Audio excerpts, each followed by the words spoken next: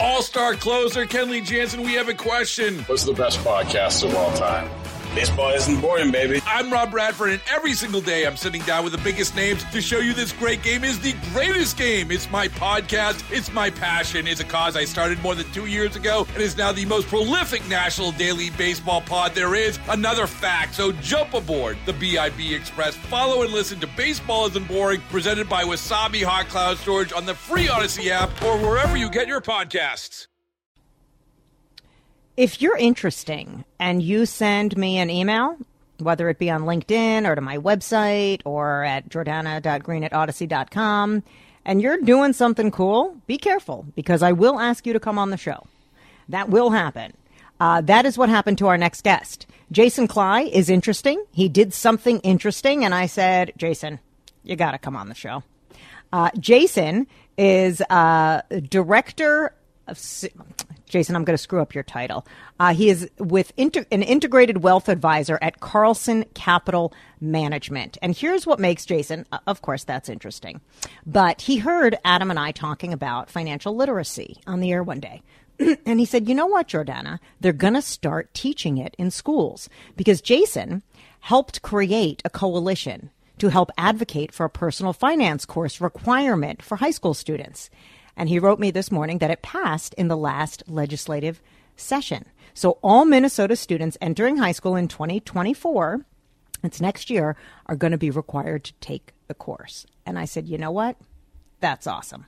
So Jason Kley is now joining us on the John Schuster Coldwell Banker Hotline to share more. Jason, welcome to the show. I appreciate it. Thanks, Jordana. And I'm so grateful that you took this upon yourself to say, yeah, you're right. We need more financial literacy. Instead of like me and Adam, we're just complaining about it on the air. You actually did something about it. So talk to us about the origins of this. How did all of this come about? Yeah, I've been a financial advisor for close to 20 years. And one of the things that I've learned in working with my clients is that many of the foundational behaviors and attitudes as adults around money were formed in childhood. And so it's such an important topic that, you know, if someone grew up in a household that saved every single penny, as adults, they either tend to have similar types of behaviors because of the scarcity of resources as they're growing up, or very different behaviors because they didn't have during childhood, and now they want more as adults. And so I have been advocating for a personal finance course requirement in high schools for numerous years, and there's been various bills over the past several years that haven't passed. And one of the reasons for that is that there's a lot of people, a lot of individuals, organizations behind and supporting a personal finance requirement, but not a lot of collaboration or communication among these individuals and organizations. So what I did a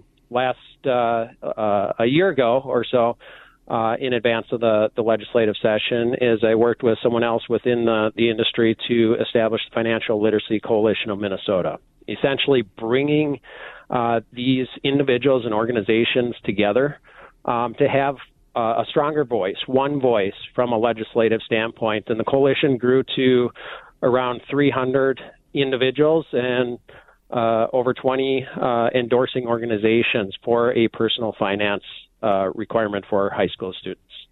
Jason, when you look, and obviously different districts do things differently, but when you look at the entirety of Minnesota and and our high schools in preparing kids on financial literacy, where does it stack up, like with other states? And in your estimation, just are we failing in that effort?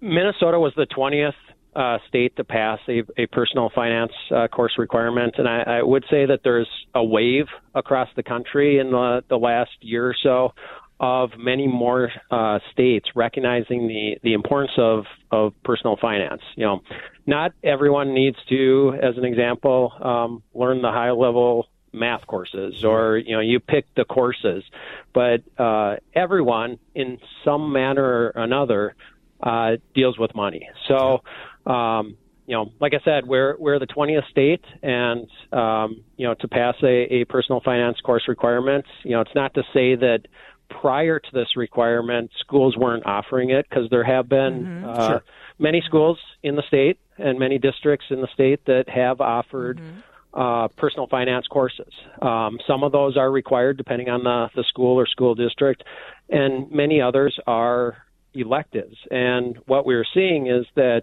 if they're offered as an elective, they weren't necessarily reaching the students that most needed the financial education.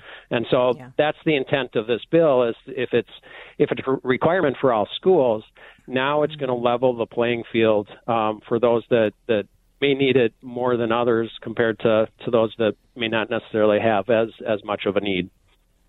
And we know that the organization Best Prep, that's a financial literacy organization. They teach, stock market in elementary schools. But again, that's a nonprofit organization. So only schools that are willing to accept them, did they come in and start teaching. But this is for high school students, and this is a graduation requirement, Jason.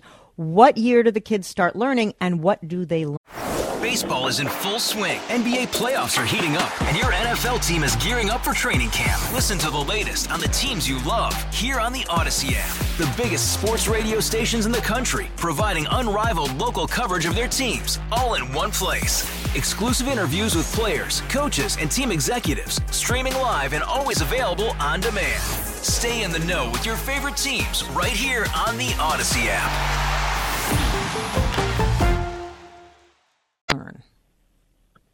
Yeah, so some of the details are still to be figured out, and we've achieved sort of the first step of passing this requirement. Now the implementation, which may be a harder piece in some cases, to convey that education to students. So I've been a volunteer, longtime volunteer of Best Prep. There's other organizations, Junior Achievement and Jumpstart, who are involved in the space. And then working with Minnesota Council on Economic Education, who works closely with the teachers and is currently getting feedback and has been getting feedback from teacher work groups in terms of who teaches it, what are the certification requirements, what does the curriculum look like. So we have a little bit of time for that to be ironed out. So, as you mentioned in the intro to Jordana, the requirement is for students entering high school next fall. Year. So fall of 2024, by the time they graduate.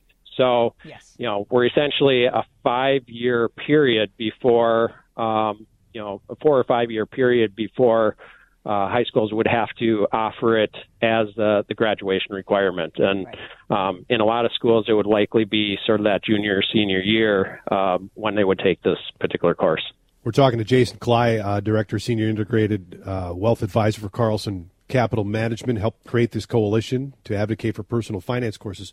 What would be the if there were 4 basic blocks or whatever that number is, Jason, that kids could learn? Because I think about, when I was in high school, I remember my mom teaching me how to balance a checkbook. Well, nobody really balances checkbooks anymore because we have bank apps that do that. So what are the most basic things that students at a high school level should learn?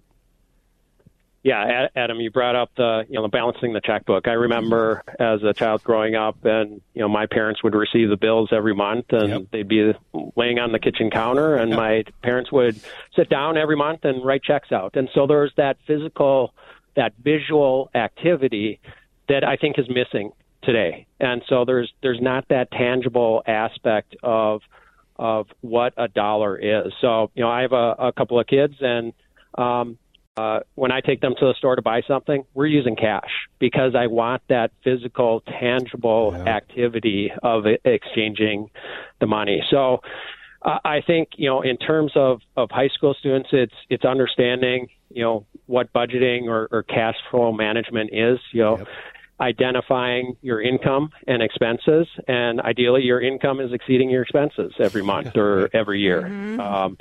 And establishing goals and being able to set the short-term, intermediate, and long-term type of goals, and managing your money in accordance with those goals. And then I think one of the key takeaways in terms of the students that I interact with as I go in teach in classrooms through Best Prep and other organizations, is not striving to be like someone else, not striving to have what your neighbors have or have what your friends have, because all of us come from different backgrounds. We have a different set of circumstances, and someone's always likely going to have more than you have. And so not having that, being comfortable in your own skin and with your own situation